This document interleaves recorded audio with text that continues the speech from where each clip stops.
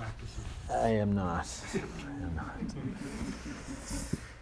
No, with my schedule, I'm actually often eating meals at like 10 o'clock at night and stuff. Sometimes I'm like running events and things, so I only get home later, you know. Yeah, so this is also for me. So I was teaching a lot before our 3-month trip, and I was recording those talks, and I put them online. And as we traveled, I just stopped that because I wasn't teaching any regular sessions like this. So even for me to be back in this place, like sitting with my phone with the little thing recording, it's an old, new experience. So it's interesting to be back in the seat, I would say. So it sounds pretty much like everybody in this room said either, like, no, you kind of all said the same thing, I guess. So it seems like people just want to meditate. Yeah, it seems like we're just here to practice. Whether it's about receiving the benefits of the practice or getting back on the, back on the wagon? Back on the horse or the wagon or the chariot, whatever you ride. Or just kind of wanting to learn, right, starting it. So it all just seems like we're here to meditate. To be honest, one of the things that I learned while traveling, so as much as I do have lots of stories that I could regale you with, I feel like I've become a lot less full of shit. Or maybe more honest. That's the other way to say it. Yeah, so I just feel more just honest or genuine. I'm actually less and less and less interested to be something called a teacher. I'm happy to share things that I know and that I've learned and to kind of be here, but I don't have the answers. I don't have the answers for anybody, so you all have to find your own answers. I can be with you on that journey because I'm on that journey myself. But I feel that taking on the role of being a teacher, it's exhausting. It's really, really, really exhausting. It's exhausting to have a line of work that involves just giving. Giving and giving and giving and giving and giving, and then I just get home and I'm like, I've given out. Given up. Yeah, so it's a lot. And something that I realized is that some of that exhaustion that I feel, it comes from, kind of like having to just like a little bit present something. And I wouldn't say that I have been like a liar in how I presented myself at all, but it's more, I feel the less that I have to kind of like be sitting here as somebody who knows everything and can help me, it's like my personality has to kind of swing a little bit to just be on top of things. And then when I get home, I'm like, okay, now I can just be lazy again and do nothing. And that back and forth is exhausting, and it doesn't feel good. It doesn't feel like balanced. So my way of balancing that is to give a little bit more effort in my off time and to give a little less effort when I'm working, when I'm in these rounds, when I'm helping out. And something that just naturally occurred was that feeling of just wanting to be more, I don't even know. I say the word authentic, but it's, again, it's not like I ever wasn't. But there's just something about, needing to hold the space in a certain way. Maybe I'll say it more like that. That is not so interesting for me anymore. And when I look around at the spiritual communities, not so much in this room at all, but what I would say in the spiritual communities, there's a lot of people who are like claiming spirituality and putting themselves out there, and their Instagram account is them like wrapping their head up in their legs on a beach somewhere, being like this perfect yogi. And I know a lot of these people personally, and I know that that's not who they actually are. It's just the image they present. And that doesn't help anybody. We're not helping anybody if we're presenting images of ourselves that aren't accurate or authentic. And it's weird because especially from a spiritual standpoint, you're hurting people because you're making yourself seem like you're something better than everyone or beyond everyone or different or special. And that naturally, if you lift yourself up, then naturally everyone else is beneath you or everyone else goes down. The reason that maybe not the reason, but like the situation that I disrobed in eventually was when I arrived in India, and I arrived in Tiruvannamalai, which is southern India. If you go just all the way in the south of India, there's Tamil Nadu and Kerala, which are kind of the two, I don't even know what they're called, states of India that come down, and then there's Sri Lanka right below them. So Tiruvannamalai, it's this very sacred mountain called Arunachala, and this is where Ramana Maharshi, who is, I don't know if any of you are familiar with that name, Ramana Maharshi, he was like an Indian saint, that when he was a kid, he had this realization like, oh, everyone's going to die someday, I'm going to die too. And he somehow just went through like a dying process as a kid and realized, what am I doing? What's life about? And ended up, this kid just going to this mountain, this holy mountain, and he just spent his whole life there. He just lived on this mountain. And he became a saint that people started following, and then he has books. And so I went to this ashram, and it was, a very powerful location right at the base of the mountain and everything. And I walked in, and all of the people there pretty much were like, white people wearing all white clothes, walking around being very like spiritual, but like Instagram spiritual. Like the kind of spiritual where they were trying to show how spiritual they are to each other. And I'm more spiritual because I'm sitting and not moving, and I'm more spiritual. And then I'm, when no one's looking, I'm taking a picture of myself being spiritual here. And there was something about it. And then I was wearing my monk robe, So I'm sitting here, after 8 years in the monastery wearing my spiritual costume. And then there's all these other people wearing their spiritual costumes. And something in that moment just clicked in my head. And I said, if I'm a genuine spiritual practitioner, I don't need a costume to be spiritual. In fact, the practitioners that I, my whole life, have always felt more drawn to were the ones that were kind of secret or hidden practitioners. The ones that you wouldn't notice by looking at them or even necessarily meeting them. They'd meet you and they'd be these very simple, humble people, and then you just kind of discard them as like, that guy was nice, but you wouldn't even think anything of that person. And then they leave you, and then they go and like meditate in like a cave for the next 12 hours, and then just come out and do their normal things, and you would have no idea. And I feel for myself that's what really inspired me. Was I've met the Dalai Lama, I've met Thich Nhat Hanh again, I've met these other teachers. Don't get me wrong, they inspire me a great deal. They're amazing, powerful, great beings. I don't know how else to say it. Just super powerful people. But there's something for me that's really special about the people that you wouldn't know. That they're just kind of hidden. They're mixed into society, doing the good work and not broadcasting it somehow. And I saw this, community of people that there's something that felt very pretentious to me about it. And I said, I don't want to do this anymore. I don't need a costume to be spiritual. What does spirituality even mean? It's just, again, it's like a bullshit term. We are all spiritual, all of us. We are all spiritual, and we're all trying to understand what life is about. We're all trying to find happiness. We have different value systems, different priorities, different ways of trying to find that happiness. But we're all trying, we're all like reconfiguring that understanding as we go. And so I took off my robe. I went back to, it was really hot. So I was also like, it's really too hot for a robe anyway. So it was part of like, I was just sweating. So I was like, I don't want to wear this, it's too hot. But it was also like, I just didn't want to have to be something anymore. I just wanted to be normal. And so I took off my robe, and then I went back there, and then I could sit and meditate, and I just felt like this great sense of relief, right? Not having to be something. And in some weird way, I feel like I've come back to that place again in myself, but even on a deeper level. So a good friend of mine, there's this girl, and I was friends with her actually in high school, and went to the same high school. She was a couple grades below me, and she reached out to me since I've been home, and I haven't seen her in I'm asking you guys, I don't know, like 15 years or something, or I don't know how old I am anymore, something like that. So 2001, 2019, it's like 18 years. And we started talking, and she's just embarking on, what she calls her spiritual path, and she's just trying to learn meditation, and she was going to these different teachers and teachings and things. And she wrote me a post yesterday after I got home from leading 108 sun salutations at a studio in Salem, which was awesome and kind of like tiring, right?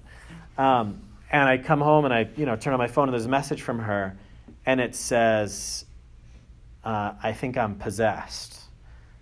What can I do to cleanse myself? And I was like, well, why do you think you're possessed? And she's like, well, because this guy told me that I am. And I was like, uh-huh. And then I was like, well, why are you taking what that guy said as the truth? And she's like, well, he's like the admin of the Facebook page, And I was like, so why does that guy know the truth? And she was like, well, I even got a healing with you guys. Even Shannon mentioned that my energy felt different. And I was like, so why does Shannon know the truth? Who's my partner who I do healings with. And I kind of just kept digging a little bit deeper, pieces at a time, and it got to the point where I just kind of said, why do you keep giving your power away? Why do you keep taking other people's truths and making them your reality? Yeah? And I said, the spiritual path, as far as I know it, as far as I've learned it, and of course when we start being spiritual, we start taking all of these teachings, the things all these Thich Nhat Hanh and these guys say, Jesus, the Buddha, whoever, and we start taking their quotes and their, and we kind of say, yes, this is how things are, and we all become almost like evangelical in our lives. We try to change our families and our friends and tell them how things really are now, and it's kind of embarrassing. Like I went through that too when I was a monk. And you push everyone away, actually, even though you think you're helping them, and it's this whole thing. And ultimately, what I found in the monastery was that the way that I was able to move forward in my spiritual path was actually by unlearning things. It wasn't by learning new things. It was by unlearning things. It was by dropping more and more and more what other people had said to me about what reality is, how things are, how I am, and starting to just drop those things, and come back into myself. Something that happened while we were on this trip is that we actually drove, so we made this loop. We had our American Healers Tour. So we planned these healings all across the country, So we went to all these different yoga studios. We were in Asheville, North Carolina, and Arkansas, and all over New Mexico, and Sedona, and California, and Oregon, and So we had these healings kind of up to Oregon. And we planned to get to Astoria, which is right on the Columbia River. So right across the Columbia River. So you're kind of in the town of Astoria, and there's this big river. And then on the other side, that's Washington State. So it's it divides the two places, right? So we just had planned to there, and then we thought, it would be the end point. Then we would just find our way home. We didn't know. And as we were getting to that place, Shannon said to me, I really want to go to Vancouver. If you guys know the Twilight movies, the vampire werewolf movies, I don't know, Teenage Love Story. They were filmed there, and she, that helped her want to go there, but she'd wanted to go to Vancouver. And I was like, okay, well, we have a couple free weeks on the end of the trip. Maybe when we get there, we'll just go to Vancouver. And I turn on my Facebook, and there's this woman, her name's Grandmother Karina. So she's she's an elder. She's done ceremony for many, many years. She's learned from all these different countries, different ceremonies and plant medicines, and holds women's circles and does grief work. And really, it's kind of a powerful worker up in the West Coast often, but also comes over here sometimes. And I turn on my Facebook, and it's Grandmother Karina giving a live Facebook talk. And it says in the top, that she's broadcasting from Vancouver. And I was like, oh, wow, she's in Vancouver? We just were talking about it. And then, so when I do my energy healings, I have these little pendants. I don't have any now, but they're these little pendants from, anyone have one? I don't know. Are you wearing it right now? Today. Okay, so these pendants right here. So these are called Siddha pendants. They're filled with a special substance from the Siddha lineage. It's this very powerful, it broadcasts a frequency out. They're from my teacher in India, and he gave me a bunch, and then I was giving them. So, so Grandmother Karina, she starts giving her Facebook Live talk. And then she goes, and I want to call in Seth Monk right now. And she picks up her pendant, and he gave me the Siddhi pendant, and I use this pendant every time, as a pendulum to see what's how things what's true and what's not. And, all. And I'm like, what the hell? She's I'm just in Vancouver calling me in, and we're thinking of going to Vancouver. So it was one of those crazy moments where I was like, okay. So right after that, I wrote to her, and I was like, we're coming to Vancouver. And she's like, oh, well, I was thinking of doing some ceremonies. So we ended up meeting her and doing all these ceremonies. And then I have friends in Seattle who invited me to do Tony Robbins back when. So I wrote to them and I was like, I guess we're going to be passing through Seattle. And they're like, oh, why don't you come? We'll do a healing here. And it's like a whole thing. So we were in Astoria, right, on the border. And I kind of said to Shannon, you know, our trip was only planned to get to this point. Like, I had sat at my computer writing to all these studios back in, Andover, like, can we come and do our thing, And Astoria was the last part of our planned trip. But suddenly we're going to be going all the way up into Washington and then all the way up into Vancouver and then to Vancouver Island. And that wasn't planned, and we never even planned that. That was people saying, why don't you come? That was grandmother Karina saying, well, why don't you come up here and do ceremonies? And then our friends saying, well, why don't you come to Seattle? So I said to Shannon, something feels different for this little last piece of the trip. It feels like we're being invited versus like us planning it. We're being invited to go up there and do work.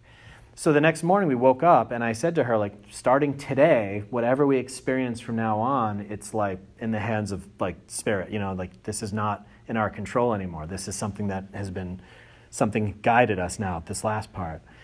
And a lot of things happened in that last part, which I will not get into now.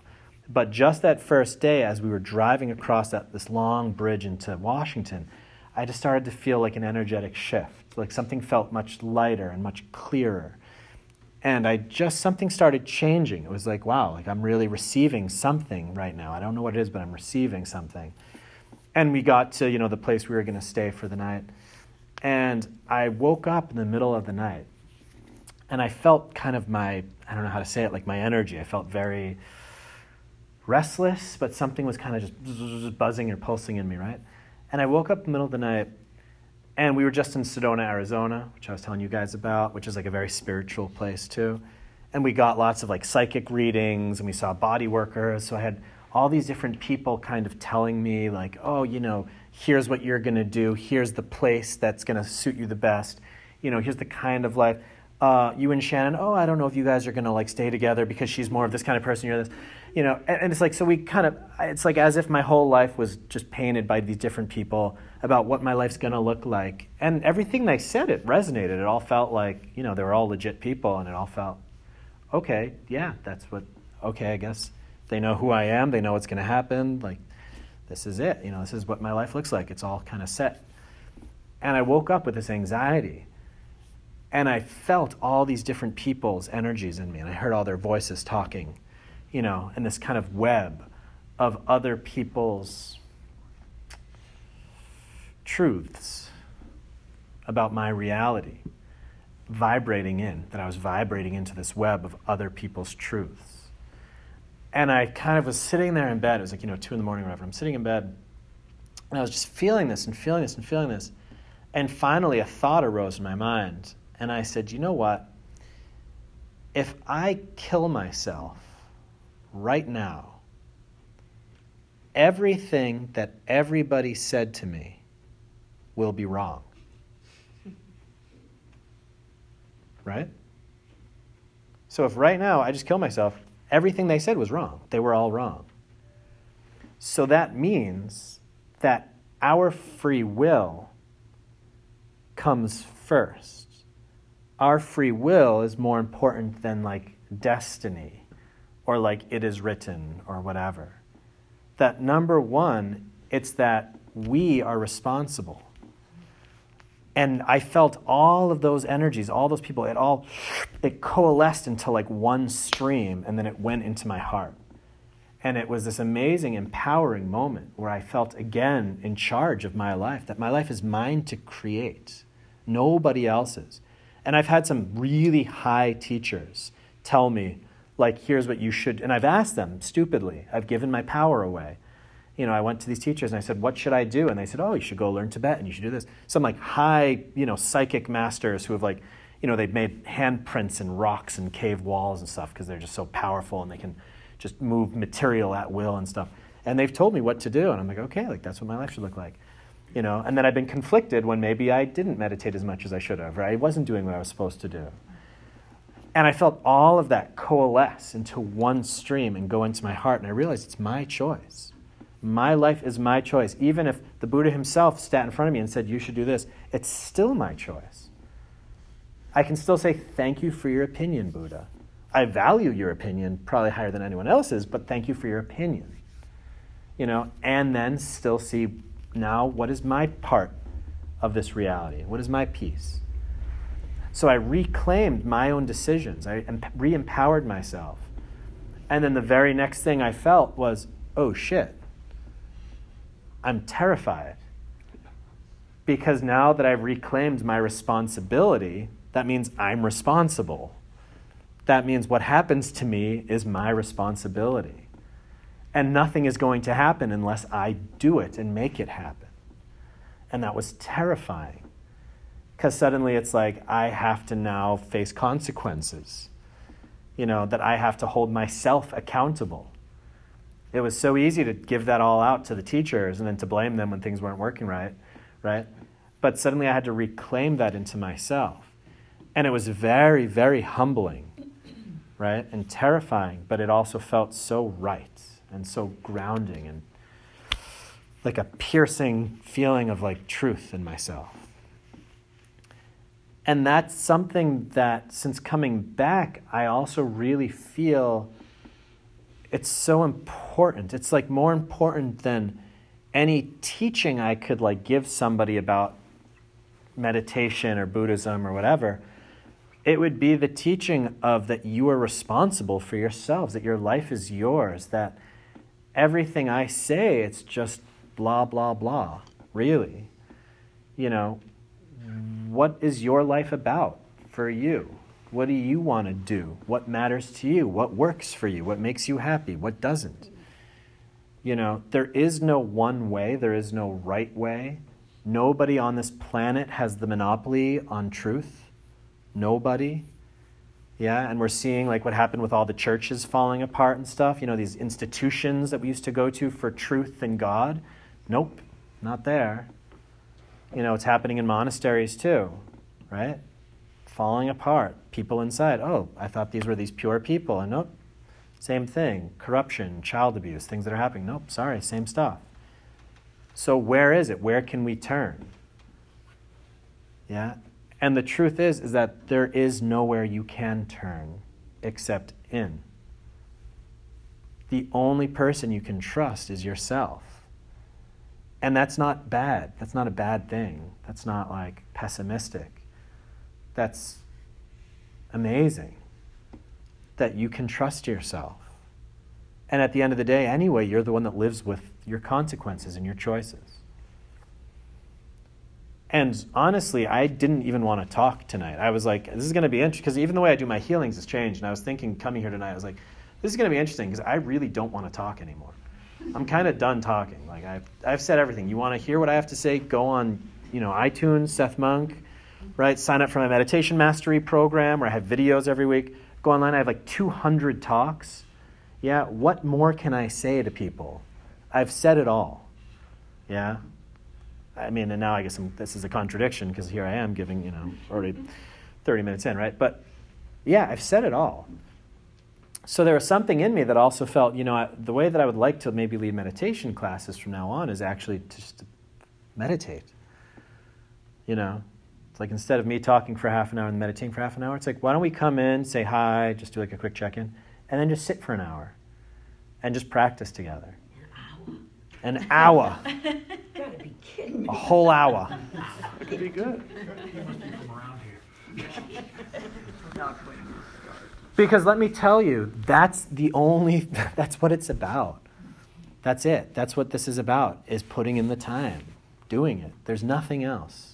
It feels good when I talk, right? I'm speaking and people feel like safe and they feel seen and understood, and it's like fun, and it's like a nice, I create this nice like environment, right?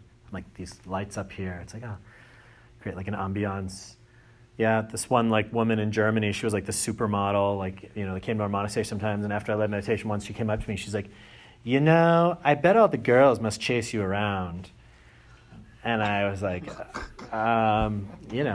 sometimes, but why do you say that, And she's like, because when you lead meditation, we all just feel so safe. She's like, you're like a plane captain or something. You're like the pilot on the intercom saying like, don't worry, everything's going to be fine. You know, creating this feeling of safety that everyone feels like, I feel safe. Now I can meditate, you know. But really, you know, as a lot of you are saying and as a lot of you know, it's great, and I'm happy to re-inspire you and reinvigorate your practices, and you know.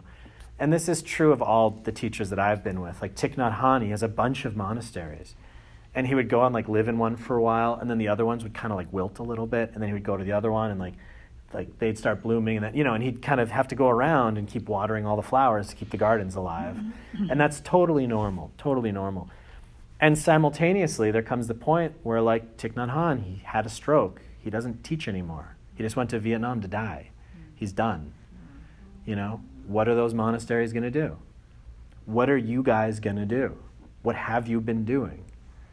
You know, and that's kind of the other part of this. It's like, how do we find that in ourselves? And that's really the greatest gift I can give you, besides, you know, maybe like a little encouragement, is to really say, like, let's get in this room and let's sit and let's do the work and let's get in there and figure it out and make your own experiences. And when I say an hour, and that's like, oh my God, an hour, right? That's a totally wrong understanding of what we're doing here. Because all we're doing is you're going to close your eyes and you're just going to sit. And that's it. And if you're miserable, that's fine. And if you're peaceful, that's fine. And if you're daydreaming about, I don't know, what, Disney World or something, that's fine. And if you see Buddha and Jesus come down and, you know, shake hands and give you, that's fine.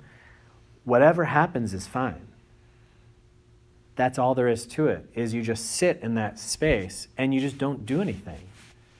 And you start to become familiar with your inside world. You start to become familiar with what happens when I'm just with myself. And that's all that everyone's really just afraid of, is just being inside. That's why we're all distracting ourselves, going out through the senses. Right? What happens when I just sit? You know, what if I feel anxious? Yeah. Deal with anxiety. What if I get really bored? Awesome, deal with boredom. Whatever comes up, that's your thing to deal with. You know, I can't tell you how many times that I'm leading meditation classes afterwards. I go, how was it? Someone's like, oh, it wasn't good. My mind was wandering the whole time. Yeah? As if there's something called like, that's not what was supposed to happen. That's not what's supposed to happen. Yeah, that's what I mean. It's a wrong understanding. But that's what does happen, is I can sit here for an hour, and I'll be all of a sudden back in 6th grade remembering Mr. Robley, the teacher. And then I go on to 7th grade. Before you know it, I'm up to college, and then this one died and that one died, and then the hour's over and I wasn't even in the room. This is my problem. I can't do this, and I need to.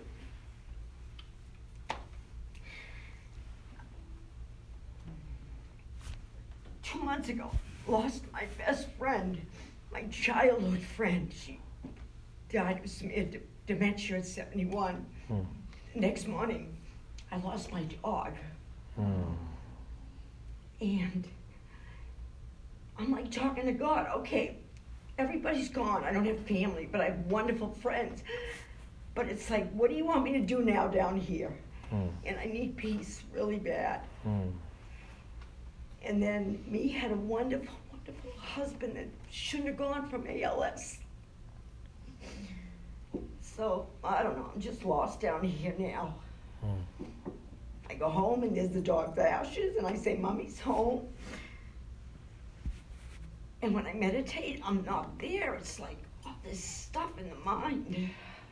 So it isn't good to sit here and leave the room with my mind and then say it's good, even though I sat physically in the chair. I want to say I'm sitting in this room, and there's a man to my right. There's 2 women and another man to the left, and I'm going to stay in this room. And I don't. We come on with all this negative stuff. I'm sorry. Who resonates with what she's saying? Yeah, look around. Look around. This is important. This is called community. Yeah, look around. What do they call it? The monkey mind, right? Yeah. So let me ask you a question. If you want to get rid of the monkey mind, do you think that's going to happen by sitting for a half an hour or for an hour? Keep doing it, but I I just like all of a sudden it'll be 2 weeks, I haven't meditated. I know that you need to do every day, even if you do 5 minutes, if I could do 5 minutes every day of the week, then maybe the next week I might do 8 minutes. But the consistency isn't there to make, it's like the brain's the muscle and you gotta exercise it with the mindfulness. And I just get frustrated. And then losing my dog is... I mentioned before that I meditated regularly at periods. A couple of years ago, I started on January 1st. There was an app that I use. You mentioned you use an app. I don't know what to say, but I was using Insight Timer, and they had this 365 group where everybody committed to meditating every day the whole year. So I started on January 1st, and I made it all the way through to July 8th, the day our cat died. And after that, I could not sit with myself because my feelings were too strong. Just like he loses the whole 6 months he worked so hard with. Did you lose those 6 months? No. And but what I learned is that I learned how I deal with my feelings by avoiding them. And that's why I couldn't sit with myself. And since then, I've been able to meditate more often, even when it really is hard, because of where I go when I go inside. But I mean, the reason why I'm telling you this is just to tell you how much an experience it is that I share, and I'm sure a lot of other people share. It's, you know, meditation is easy a lot of the time and hard a lot of the time, and it's when it's hard that I think it's the most useful. But it's also the most hard. Yeah. Told you Doug would be teaching the class tonight. Called it. And maybe that's your path too, Seth. Instead of, you know, being the leader that leads, that does the talk, maybe it's more facilitating the conversation and getting other people to share their experiences and get a group wisdom going. Very good. Mm-hmm. I have a question. Could I ask you? I just would really, I'm so curious as to how you can go off the grid and be a monk for 8 years and leave. Because you're the simplicity of your life compared to, you know, why? You must not have been happy. Oh God, there's no hope for me if he's been 8 years. As soon as you said you left after 8 years, I thought, why would you do that? I would think you just found your niche. No materialism, nobody saying, oh my God, you colored your hair the wrong color, or you're gaining weight, and all the petty stuff in life, you know? Gone. Just peace and quiet and a little bit of food. Sounds like heaven, right? Yeah, it does. It wasn't. I know, I listened to you talk before how you said when that person you taught with, when he would go to the other monasteries, almost having to rejuvenate them because you can like slip back even in a monastery, and that I didn't think was possible. I thought that's the ultimate. I don't know, maybe I'm too old to be looking for something in life. Oh, no, you're not. I'm 65. I should have found it by now. Jeez, I'm still looking and I'm old. Oh my gosh, I'm planning to live 110, happy and healthy. Good. So, I don't think you're old at all. 65 is just really young. It's a good time to start something. It is. It's always a good time to start. It is. Yeah.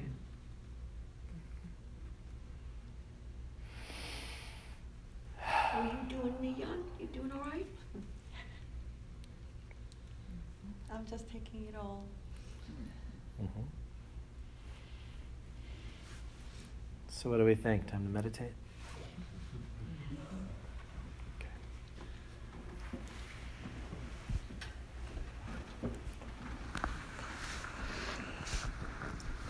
So sit in a way that feels comfortable, that feels stable, whatever that means for you.